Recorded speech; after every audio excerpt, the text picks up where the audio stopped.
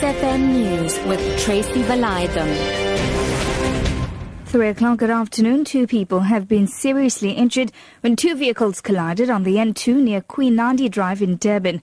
Net K911 spokesperson Chris Bosher says the injured have been transported to hospital for further medical care.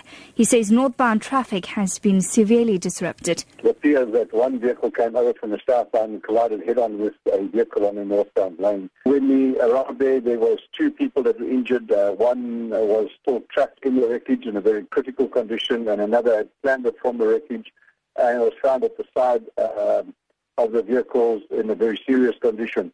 The paramedics stabilized them, and the Medcare rescue officer and fire department used the jaws of life to free the patient from the wreckage. Former acting prosecutions chief Mokotedi Mpshe has filed a confirmatory affidavit in the High Court in Pretoria regarding his decision 6 years ago to withdraw criminal charges against President Jacob Zuma. However, the National Prosecuting Authority, whom he headed at the time, scrapped the case and has yet to file its heads of argument opposing the DA's application for a review. Earlier, the DA said the NPA was in contempt of court after missing 3 deadlines to file papers.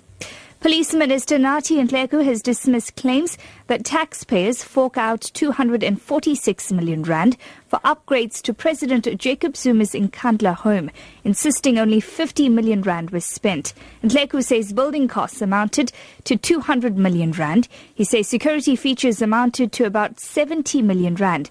However, more than 20 million rand was spent on consultants. He persists Zuma is not liable to pay for any of the features, including a so-called fire pool. Public Protector Thuli Madonsela has found that Zuma and his family unduly benefited from the upgrades and that Zuma should pay back a portion of the money.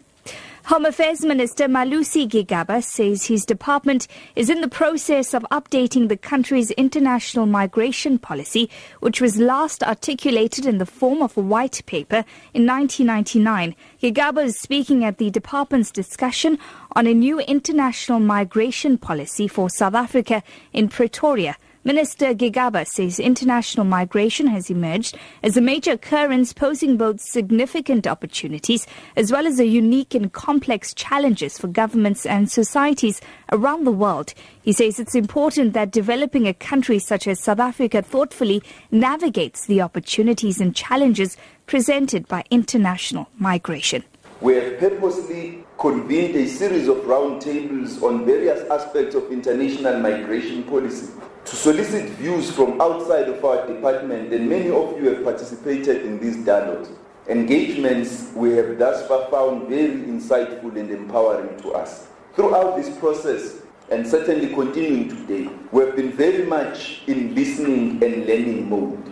The United Nations has accused the Sudanese army of burning dozens of young girls after gang raping them. The UN Commissioner for Refugees say the abuses occurred in the Greater Upper Nile region, where there has been intense fighting between government and rebel forces. The BBC's Emmanuel Igunza reports. The report says it interviewed more than 100 victims and witnesses in the oil-rich Unity State, where government soldiers are alleged to have carried out atrocities. It called the killings, rape and abduction of girls during a campaign against rebel troops as a new form of brutality.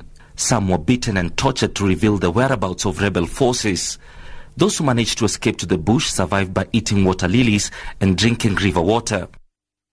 Your top story this hour: 2 people have been seriously injured when 2 vehicles collided on the N2 near Queen Nandi Drive in Durban. For Lotus FM News, I'm TRACY VALAYDHAM. I'll be back with more news at 4 o'clock.